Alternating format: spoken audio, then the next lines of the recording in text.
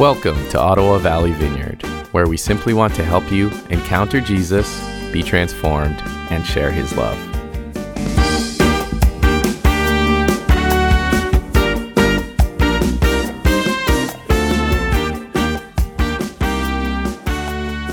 We're going to take a look this morning at our uncomfortable Great Commission.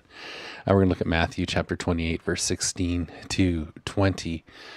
And looking at that, obviously, is something that's a huge part of the purpose for which God has us on the planet. But then wrestle with some of our discomfort in it, some of our maybe even frustration with it, some of our wrestling with it. But I want to just point us first to that idea of purpose so we can really understand how we maybe operate with regards to it and around it. We're asking ourselves often that question of what we're doing here. We sort of long to connect with ultimate meaning. We don't want futility. We don't want to be sort of this guy on the couch who's sitting there, surrounded in popcorn and chips and kind of pouring his life into nothing. But very often we're just kind of focused on things that do that to us. Maybe it's just habits that we have. Maybe it's let me take you into a moment for a second. Just think of the last time that you binged watched something on streaming, or you played like 8 hours straight of a computer game or something like that. We take these things that are in some ways incredible technology and sort of wonderful entertainments, and we can sometimes end up spending, though, an enormous amount of time on them in a way that kind of tricks us. If you think about the last Netflix thing that you watched that was like a really riveting and engaging show, you're there, maybe it's a mystery thing or whatever it is. Maybe it's, somebody recently was telling me they watched Lost. Maybe it's sort of pouring your mind and your thoughts and your energy into trying to figure out what's going on, try to figure out what the plot is. The shows have a way of making us feel engaged, making us feel like we're maybe a little bit smarter, like we can spot the foreshadowing and kind of guess what's going to happen, and then sort of maybe they'll trick us with a cliffhanger at the end. But we're kind of engaged in these things and in the characters in a deep way that actually, as we're watching it, feels really important and feels really meaningful and feels like something that is worth our time and energy. But if you take a second and you think about the moment when that show is done, there's a different feeling that comes over you. And it sort of happens as we kind of pull the screen out from in front of our eyes, and we, put the tablet on the couch or whatever it is, put the controller down, and we sort of look around and we maybe see a family member who's sitting over there on the other side of the room, or you see maybe the pile of dishes that you haven't touched in days, or you think of somebody that you should have called or something important that you should have done. And you realize that in that moment, while you're sort of coming out from under the spell of that activity or that entertainment, that all of that time that you spent on it and you poured into it is just kind of drifted away, and it actually hasn't produced anything really real in your life or anything really significant. And in fact, you don't actually feel necessarily rested from it. You feel a little bit lonely, possibly. Sometimes you can feel a little bit irritable and grouchy that it's over. You can feel a little bit guilty. And the reality is that in that moment, what you're actually feeling as you look around at the things you haven't done, the people you haven't connected with, or the person you didn't have a conversation with, is you're actually feeling a little bit of grief over what could have been in that time. You've seen that thing hasn't really contributed something significant to your life, and you're feeling grief over the loss of the things that actually could have contributed to your life, and that you could have actually contributed to the lives of others. For us, the time, the money, the energy, the effort that we put into anything has to be connected to some kind of purpose if we're going to experience any authentic and real joy out of it. Now, there's legitimate time for rest, and sometimes rest and refreshing actually helps us run the journey we're called to run better. And so there's healthy, refreshing rest. So we're not saying you don't want to be a person who's ever in repose, who's never having entertainment. That's not what we're talking about. But it's about being people who have even that rest connected to the purpose for which we're created. We're just longing for that, aren't we? We're longing for those moments where, you build something and there it is, where you have a conversation and you see an incremental change in your heart or in the heart of another person. Whenever we spend life without connection, the result is going to be that grief and that longing that you have. And even doing like the beautiful stuff of the Christian life, fellowship, worship, teaching, spiritual growth kind of stuff, even doing those beautiful things of the Christian life without connecting with the overarching purpose that God has for your life, even that can sometimes subconsciously produce grief in us. We experience that even to a certain degree on Sunday morning. We prepare the stream, we prepare the slides, and we share a message, and we preach and teach and do all this. We don't really know. We can't really tell without a lot of feedback from you guys whether it's connecting, whether it's making a difference, whether it's changing your hearts. And so I have a longing as I preach to know that something's happening in your life. And if I'm in person with you, I can see that. I can see that change. I can see the Lord moving. I can see the Holy Spirit working in the room. I'm kind of blind to that right now. So I come away from this experience with a little sense of, oh man, Lord, I'm really trusting you that something is happening here. So we want to have that connection with purpose. And when we think about our life as a church, the really good question for us to ask at this point is, so what is the purpose of the church? What is our purpose? Some of us might think, yeah, it is. It's spiritual growth. The purpose of my church is to help me grow spiritually, so that I teach, so that I'm taught and I'm learning the Word of God, so that I'm growing in the Scripture, so that I'm maturing as a person. Some may say it's worship. We want to just be able to glorify God and experience the presence of God and be near Him and be filled by Him and to experience a shared sense of the life of God. And some might say it's fellowship. It's about relationships. It's about connection. It's about us being people who know that there are others we can rely on and connect with and do life together with. But let me ask you a question. What would you be doing? What will you be doing when Jesus finally takes you home? What will you be doing when Jesus finally takes you home? Well, you'll have achieved all the spiritual growth that you need. You'll know Him in His glory. You'll see Him face to face. You'll have that intimate sense of connection with Him. You'll have worship in perfection. You'll be gathered around the throne of God with the angels and with the saints crying, "Holy, holy, holy is the Lord God Almighty, who was and is to come. Worthy is the Lamb who was slain." You'll be in the best worship experience of your life, and you'll have fellowship in perfect unity with Jesus, in perfect unity with Father, Son, and Holy Spirit, and again in perfect communion with all of the saints. So if the purpose of your life was to have those things, perfect spiritual growth, to have perfect worship, and to have perfect fellowship, well, the most obvious thing for God to do, and for God to have done with His disciples even way back in around the time of Jesus, was to simply just take them home and to share all of that with them. That would be those things sort of reaching their end, those things reaching perfection, those things as an end in themselves. And the question you have to ask then is, well, then what am I still doing here? Why didn't He do that? Why didn't He sort of take us home? Why didn't He perfect the worship experience? Why didn't He perfect fellowship? Why didn't He perfect our spiritual growth, supernaturally by making our relationship with Him perfect, by bringing us into the new creation with Him, like immediately? I think it would have been great if He would have done that. It would save a lot of problems, wouldn't it? There's some reason why we're still here, why we're still kicking around. The reality is those things just aren't ends in themselves. Those things support us. Those things grow us. Those things change us. Those things are a part of our life. But they themselves have to be connected to a purpose. Let me share an illustration for maybe some of the car geeks in the house, which there's probably a few of us, but not too many. But imagine you've got this beautiful old Corvette. It's a 57 Corvette that you've maybe found somewhere in a junkyard. That's your life. You're just a sort of a beat up old Corvette. You've gotten rusty, and your purpose, it feels like, we're going to restore this thing. We're going to get this thing healthy.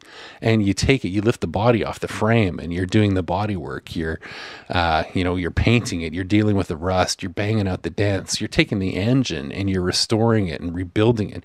You take it apart piece by piece. You take the cylinders and you're going to bore them out. You're going to take the heads and polish it. You're going to clean the thing up. You're going to replace the valves. You're going to do everything with it so that you can put more horsepower to the ground. You're going to fix the exhaust. You're going to take this thing and you're going to make it something that is just a beautiful, awesome, functioning machine. I think for many of us, church is like that. It's like, okay, we're going to use this thing. We're going to build this thing up. We're going to make this thing as beautiful as it can be. I'm going to make my life as good as it possibly can be. And that's what the church is for. And that's what this life on earth is for, to just make myself better. But just like the car, you can sit that thing in the showroom and you could look at it. And it would be beautiful and it would be good. And the activity of restoring it and working on it would be kind of an awesome project. And it would be sort of glorifying to see that thing go from broken to fixed. But ultimately, that car isn't going to find fulfillment until it's going somewhere, until it's on the road. And the church is like that. The church is beautiful just being the church. It's beautiful just being the church. It is beautiful restoring your soul, restoring your life, bringing you into fellowship with God, causing you to know him better, causing you to know the scriptures better, causing you to have his mind and his heart. Like, that is amazing and it is beautiful. But it is truly joyful when that thing gets out on the road, when the church gets out going where it's supposed to go. That's when it experiences fulfillment in its purpose. And so that's what we talk about with the Great Commission, is that Jesus has gone through the whole journey of months and months and months of discipling his disciples, teaching them, pouring so much into their lives. And at the very end of the journey, the very end of Matthew chapter 28, verse 16 to 20, he then gives them a sense of purpose. And he says it like this. He says, "Go therefore and make disciples of all nations, baptizing them in the name of the Father and of the Son and the Holy Spirit, teaching them to observe all that I have commanded you." And as we look at that, we see the reason why we're still here. We see the reason why when he ascended into heaven, he didn't just take us with him. That we have a vocation to take the story of Jesus, what he taught us, what he's doing in our lives, and to share it with a world that desperately needs it. But here's the thing. If you are honest, right now, there are a whole bunch of uncomfortable thoughts that are going through your mind when you think about evangelism, or you think about the Great Commission, or you think about going out and telling the Jesus story to your friends. There's a whole bunch of things that make you squirmy inside. One, you're just probably thinking, dang, here's the Great Commission sermon again. I also feel guilty. I've never led into anyone into relationship with Christ. I have no idea even how to talk to my friends about him. I don't know what I'm doing. Some of you are maybe thinking, I'm not even sure about my own faith, let alone how to share it with others. I'm not quite sure how to even do that. Some of you are thinking, why is he giving this message? I know our church supports missionaries. We care for them. We're doing stuff in Mozambique. The Great Commission is, in some other country far away. Things are basically okay here in Canada. Maybe some of you are thinking that. I don't think too many of you are thinking things are great here in Canada. Some of you are thinking that the Great Commission and evangelism, that's just Christian expansionism. That's like colonialism. That's what was used. This passage was used by people to ultimately justify the sort of oppression and destruction of indigenous societies around the world. Some of you are thinking purely defensively, imagining that Christianity is just retreating into a hole in the ground, and that in Canada here, we're just so under it that we can't even imagine actually growing. We can't imagine actually telling Jesus' story in a way that will recapture the hearts of our society. We just got to create a bunker for ourselves, hang on for dear life, wait for the end to come, and watch the world go to hell in a handbasket. And some of you are just thinking, yeah, I've heard this message 100 times. I've always come out of these messages wanting to do what Jesus says, and it just has never materialized. Nothing great has happened. We have a lot of discomfort with this, if we're honest, from on a whole bunch of different levels.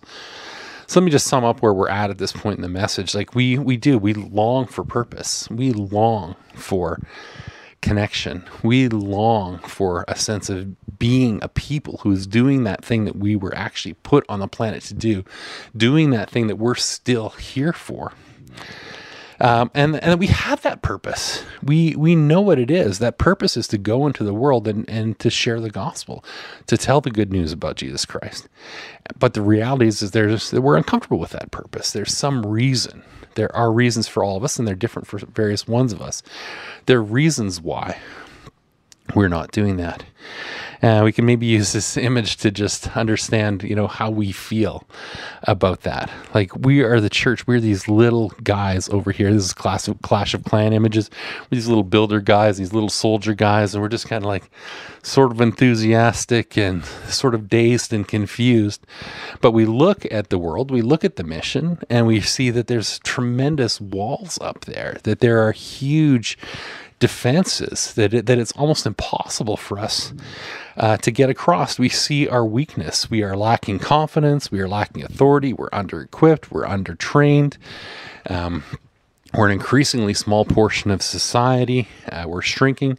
We're terrified that if we speak out, we'll be seen as judgmental. So we over here, we feel this super weak and powerless.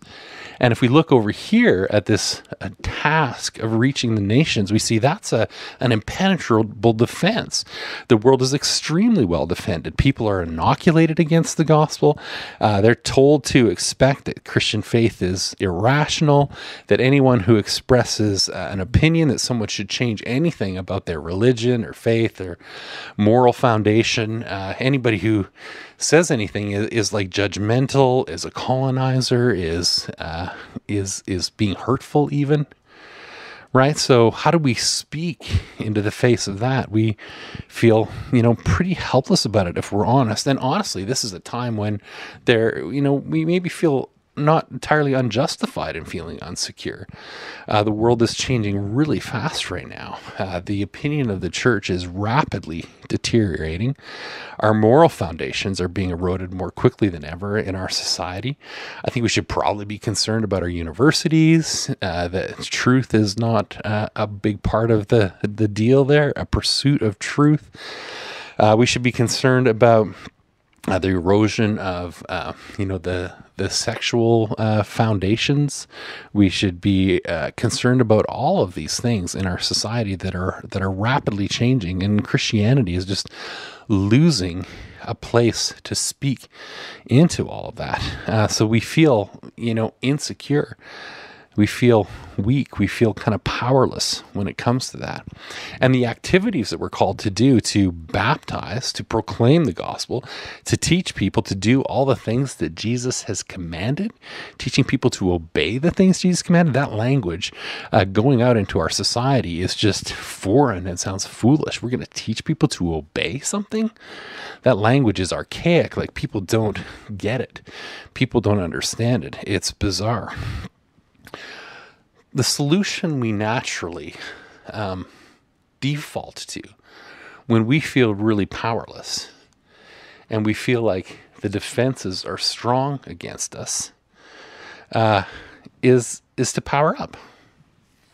That's our solution. That's our natural thing. So we think, okay, how are we going to deal with this difference, this distance between us and our mission. We try to screw up our courage. We try to put on better social media posts. We beat down the walls with strong arguments. We throw evangelism conferences. We complain about the government. We try to regain some political power.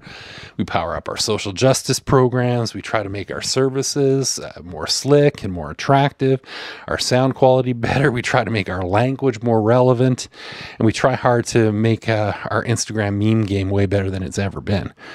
We try to say those things that are going to somehow punch through the noise and be somehow meaningful to that one person who's going to stop and watch your slides scrolling by for more than a fifth of a second.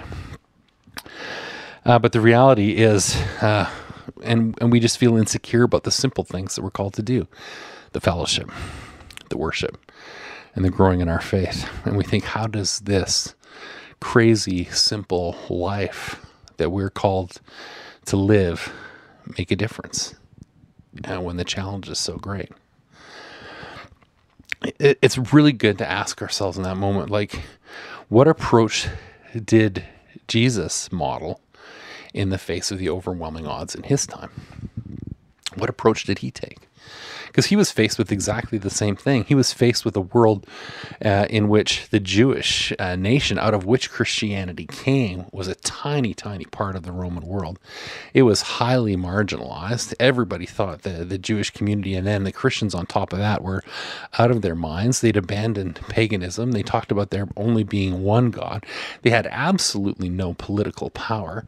They had absolutely no authority in the culture to say anything. They were absolutely under the thumb of Rome. How did he do it? Jesus, we talked about this last week on Easter Sunday, with his newly resurrected body, with his newly having defeated death, with this incredible power that he was walking in. He did something with that incredible power and authority, didn't he? We talked about this last week. In those last days of Jesus as a resurrected man walking and talking about the earth, what did he do? He walked with people. He just showed up where they gathered. He opened up the scriptures. He did simple hospitality. He let people get close when they expressed their doubts. He had all the power in the universe, and he didn't power up at all. He was present. He was there with the people, and he related to them. He had connection with them. So with that in mind, reading a little bit broader section of the Great Commission, let's see if we can pull from that what Jesus' strategy was for his disciples, and see what our real strategy is in a time where we feel small and under the thumb and underpowered. Matthew chapter 28, 16 to 20. Now the 11 disciples went to Galilee, to the mountain to which Jesus had directed them. And some doubted. And when they saw him, they worshipped him, but some doubted. And Jesus came and said to them, "All authority in heaven and earth has been given to me. Go, therefore, and make disciples of all nations, baptizing them in the name of the Father and of the Son and of the Holy Spirit, teaching them to observe all that I have commanded you.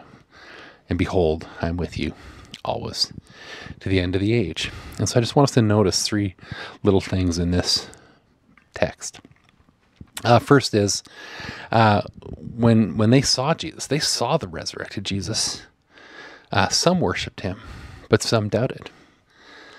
I just want to say, this is just exactly how we've described ourselves in this moment.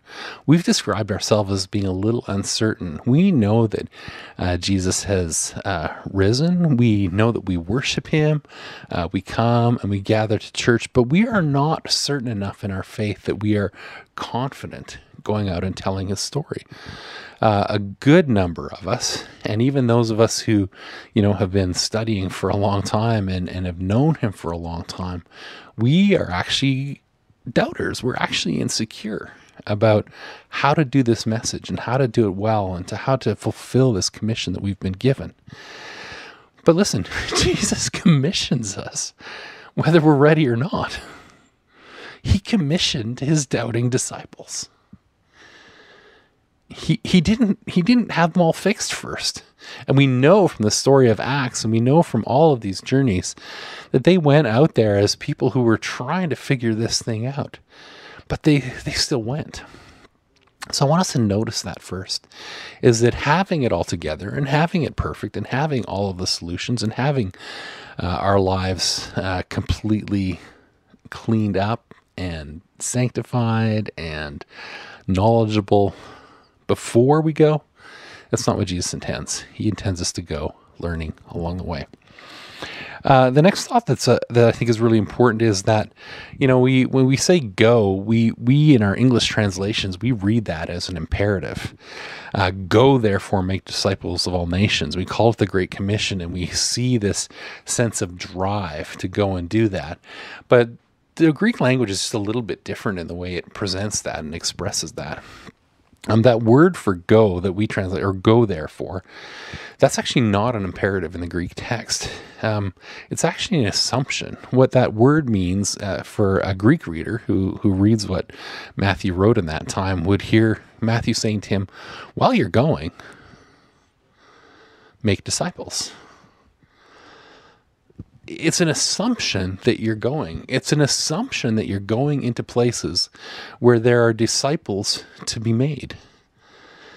He's assuming that in the daily walk of life, in the daily grind, going from place A to B, you're going to encounter people who are going to be those whom you will be making disciples. And it's actually not the going that's the imperative in this sentence, the phrase that says, you must do this. The imperative in this sentence is to make disciples. So it's a very different thing now for you to walk into the grocery store, to walk into your place of work, or to walk into your school and realize that that's the place where you've gone. And that those people that you're connecting with in that space that you've already gone are the people that you're called to make disciples of. And there are people that are called specifically to different parts of the world to call and target a country, to target a people group. And I know that Jesus does that. But for you and me and the average Joe, we've already done the going. And now we have to just do the discipling. We have to go and do it, whether we're comfortable or not, wherever we are. Your mission field, if you're wondering where it is, you're already there. You're already in the mission field, is what he's saying. That wall between you and the mission that we put earlier, it actually doesn't exist. It's actually not there at all. The next thing I want to notice is the authority in the passage. And we're actually going to do this passage again in a couple of weeks and unpack in a little more detail sort of the aspects of the Great Commission itself. But I want us to just notice this authority piece here. Listen how he starts this, because they're nervous and they're doubting. And he says this, he says, all authority in heaven and on earth has been given to me.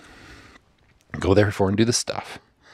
And then he ends it with, and behold, I am with you always, even to the end of the age. If you understand that together, all authority in heaven and earth has been given to him, and he's going to be with us. We actually never get the power up. We don't get the power up. We don't have it. We don't get the power. We don't get the authority. It's not given to us. He has it all the time, and he's with us. And that takes an enormous amount of pressure off us. We don't have to hype ourselves up. We don't have to somehow maneuver ourselves into a place of feeling secure enough to speak into somebody's lives. All we have to do is to go into that place where we already are and allow Jesus to demonstrate his power. And what's really interesting about the Great Commission in the places where it appears in the New Testament, because it appears in the other Gospels as well, is it always comes with the promise of presence. It always comes with the promise of God's presence going with you. So we sang earlier about wanting to dwell in his courts. That dwelling with him, that abiding with him, is the only thing that could possibly make that commission work for us. We cannot do it ourselves. We cannot do it alone. We cannot do it on our own power-ups. We don't have to power up. We go in our weakness and we just do the simple things that he's commissioned to do. We'll talk about that in the weeks ahead. But he comes and he brings the power and authority with him. And that's exactly what we see in the life of Paul. 1 Corinthians chapter 2, 1-5. Listen to Paul. This is the Apostle Paul speaking about his mission to the Corinthians. He says this, "And when I came to you, brothers, I did not come proclaiming to you the testimony of God with lofty speech or wisdom. For I decided to know nothing among you except Jesus Christ and him crucified. And I was with you in weakness and in fear and in much trembling. And my speech and my message were not with plausible words of wisdom, but in demonstration of the Spirit and of power." In demonstration in the Greek of the Spirit's power, not my power, the Spirit's power. The Spirit possesses the power. So that your faith might not rest in the wisdom of men, but in the power of God. If you feel weak, if you feel like you're trembling, if you feel like you don't know and you don't have the right words to say, you don't actually need to. Of course we want to grow in that. Of course we want to study apologetics. Of course we want to be better tools with which the Spirit can work. But none of those tools are anything unless the Spirit is working. He is the one who has the power to disciple the nations that he wants to reach. It's not on us. And so my wrestle this week as I was writing this message was to say, Lord, would you show me how to walk in this a little bit in a new way? Would you give me some experience of your power working? And so I want to tell you just a short story of propane dog poop, an important decision. So it was actually on Friday, and I was driving home. I've been thinking about this message. I think I picked Jack up from school, and I was just coming home and sort of chatting with Jack. And in the back of my mind, I'm sort of praying, Lord, would you help me to have an encounter of the kingdom with someone that I just run into, that is just somebody that life intersects with. There's no wall, there's no barrier. Would you show me what it is to be someone who is going in the place that I've already gone and learning how to disciple while I'm already there? Show me what that looks like, Lord. And so I'm driving down the road to our house, and as I'm praying that, I look, and in my driveway is the propane truck. It's the truck delivering propane. And those guys are moving fast. Those guys are busy. They're not guys who sit around with time to chat. And I backed in the truck, and I could tell the guy is impatient with me because he is ready to get going. He is ready to drive off. He's already done what he was called to do. There, I back the truck in the driveway, and the propane guy begins to lurch out as if he's going off to the next spot. And all of a sudden he hits the brakes. He stops and just gets out of his truck. Jack goes into the house, and this guy comes in and sits or stands beside the truck while I'm sort of sitting in the seat in the driver's side. And I said, I'm sorry about the dog poop. I said, I'm sorry about the mess here. I'm sorry about, whatever it is, just making a silly conversation. And I'm just about to get out of the truck and grab the things that I have to carry in there. And I realized that the thing that I've just prayed for is happening. That all of a sudden there's a person who I was connected with, who was in my driveway, who was in my yard, who shouldn't have stopped, who shouldn't have come out of his truck, who didn't have anything to say. But all of a sudden he was standing beside my truck and being busy and having calls to make and sermon work to do. My first instinct was to grab the things I had in the truck and say, hey, great to see you. I hope you're doing well. Cheers. Have a great day. And zip on into the house. But I did what I think the Lord wants us to do it in these moments, in these scenarios. And I started a conversation. But it was a simple choice. I didn't have anything to say. I didn't have anything planned. I didn't have any agenda for the conversation. I didn't have any idea where it would go. But in under 2 minutes of me asking this guy what's going on in his life, he's telling me about his medical struggles. He's telling me about his family, and he's pouring out his heart. And we spent 45 minutes in the driveway with a guy who's got to get somewhere fast with his truck, doing a conversation that is the work of discipleship, that is the work of the kingdom. And it didn't take anything for me to do it. I did absolutely nothing. I just made the choice to sit there on the edge of the truck and ask a question instead of rush into the house. And the Holy Spirit did everything else.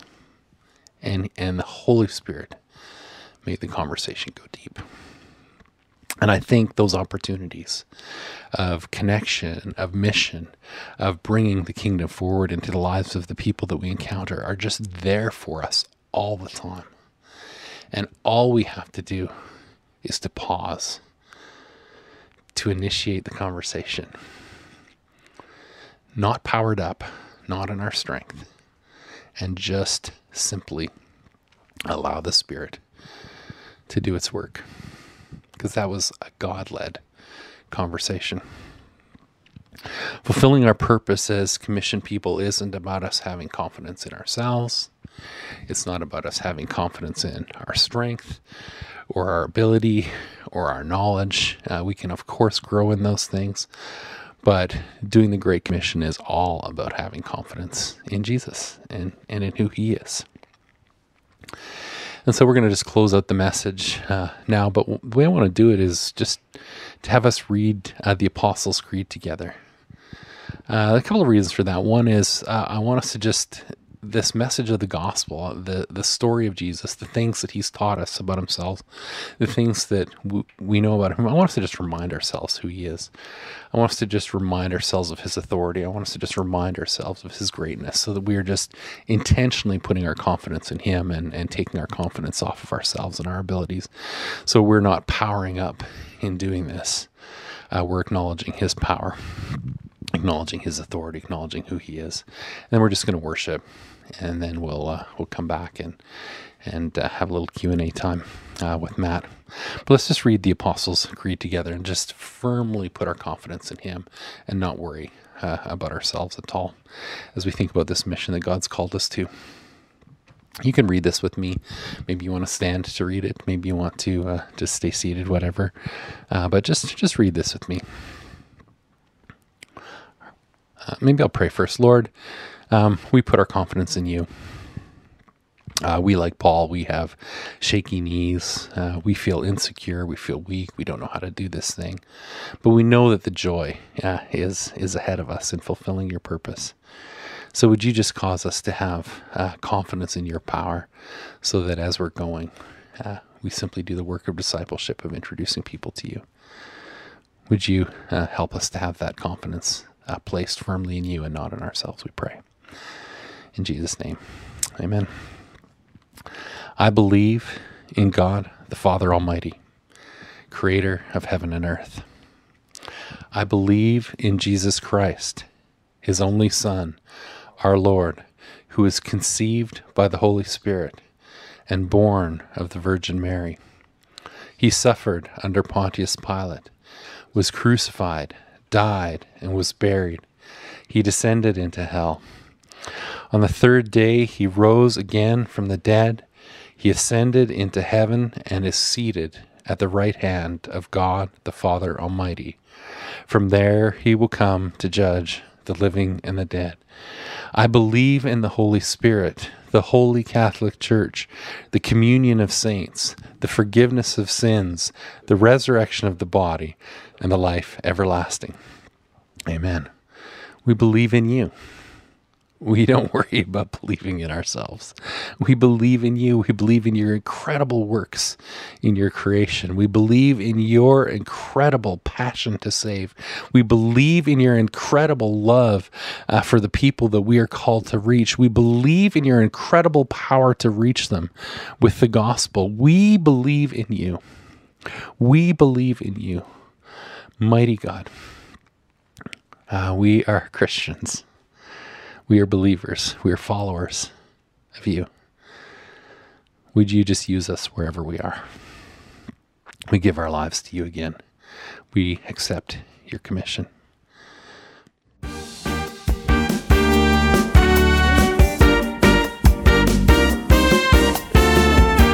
Thanks for joining us. To connect to the ministries of Ottawa Valley Vineyard, visit ovv.ca.